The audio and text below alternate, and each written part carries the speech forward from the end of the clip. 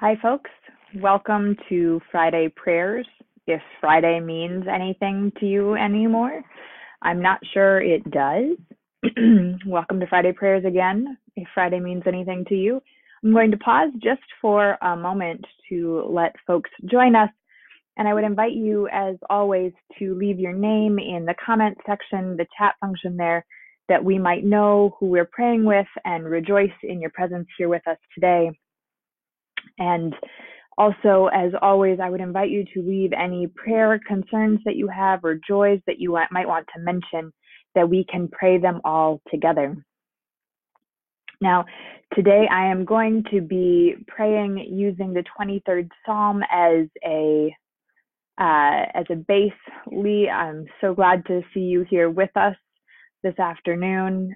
We're going to be using the 23rd Psalm as our base. You can see here, I was in need of a little bit of extra focus this afternoon to help me really concentrate on the prayers and what I was doing. And so if you have the time or the space, I would also invite you to light a candle that it might help focus your time of prayer this afternoon. So again, using the 23rd Psalm, I would invite you to put yourself into a space and spirit of prayer, whatever that looks like for you, whatever way you can best sink into the reality and presence of God and fellowship.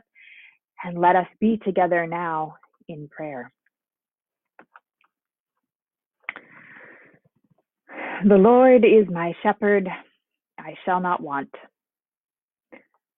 God, you are our protector, the one who makes sense of all of our messes, even this one, who makes sure that we have enough, who reminds us that we are enough just as we are, and who comes to find us when we wander too far off. So come to find us now, because we feel as if we are wandering, God, out here on our own. Each in our individual little areas, we feel like we are that lost sheep. And we need you to collect us back together, God, to remind us not only of your presence, but of one another's presence. You make us lie down in green pastures, and we know that we are being forced to wait here, God, to hold ourselves back, even as the spring swirls around us outside, even as the snow squalls come and go, we are being asked to wait, to still, to slow. Many of us inside our four walls with a roof over our head. So remind us that this is a gift too. Right here, this moment, with food in the fridge for the next meal, remind us to take each moment as it comes to us, to see the green pasture and not look beyond. For we know you lead us beside still waters and restore our soul. The waters really, they are still right now, God. The roads, they're empty. The markets are bare, and it is eerie, God. So help us transform this into a time of soul restoration. Not just our own souls, but our communal, our civic, our national soul as well. May this be a time of restoration. For we know it tells us that you lead us in right paths for your name's sake, but what are those paths? We don't know what we are doing. We don't know where we are going or how to do this, right? We've never done this before. So guide our actions that they might be your actions. We want to do your will, to go down your paths, to let our lives be turned over to your goodness. But what is being revealed is a system of structural sin that is soul breaking. So bring us back. Help us take responsibility for what is ours and let go of what is not ours. Help us find the way forward alone and together. For we are walking through the darkest valley, and we shall fear no evil. We shall fear no evil. We are in a dark valley, God, but we are trusting like the psalmist that we do not need to fear. We don't need to. But we are tempted. We are tempted to fear for the workers, the ones who cannot go to work, the ones who make 10,000 calls a day that the Department of Labor receives. We are tempted to feel in our own bones the panic and the anxiety and the fear behind each and every one of those calls. It is inside of us, God. We fear for the workers, the ones who can't not go to work, the pharmacists, utility workers, grocery store clerks, doctors, scientists, nurses. God, we are afraid. We are afraid for our children and what this time might be doing to them. We fear for ourselves walking through the literal valley, for our loved ones who are sick or compromised. We are disinfecting our groceries, God, scrubbing our hands like Lady Macbeth. But what we need is you. The reassurance, as the psalmist says, that you are with me. That even though we are walking in this darkest valley, we need not fear, for you are with us. Your rod and your staff, they will comfort us. Your paths, the prayers, the lifetime of faith that we have had up until now, we are calling on that now, God, drawing on that strength to remind us that you never leave us alone.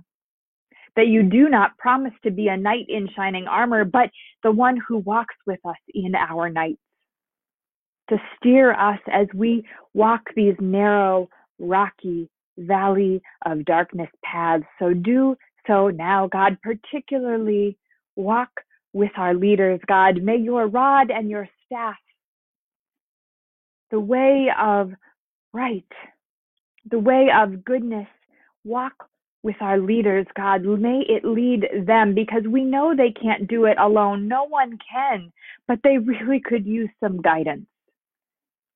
Because what we want to emerge from this is something new and something better, a world where we continue to recognize the vulnerable and the ways in which we are all intertwined. You have prepared a table before us in the presence of our enemies. Indeed, you have prepared a banquet for us in this time. Even in this darkest time, we know you are here because we can see you using this time to remind us how to be human again, to remind us how to connect again, to remind us how to value the little things in life again, and how little in life we actually need, how to value the people around us, even the ones we might not normally see. Clearly, you have laid out a feast for us each and every day, and this day you have asked us to slow down and see it. You have laid out a feast for us, and each day we rise with breath in our lungs. May it feel as if you have anointed our heads with oil and our cup overflows.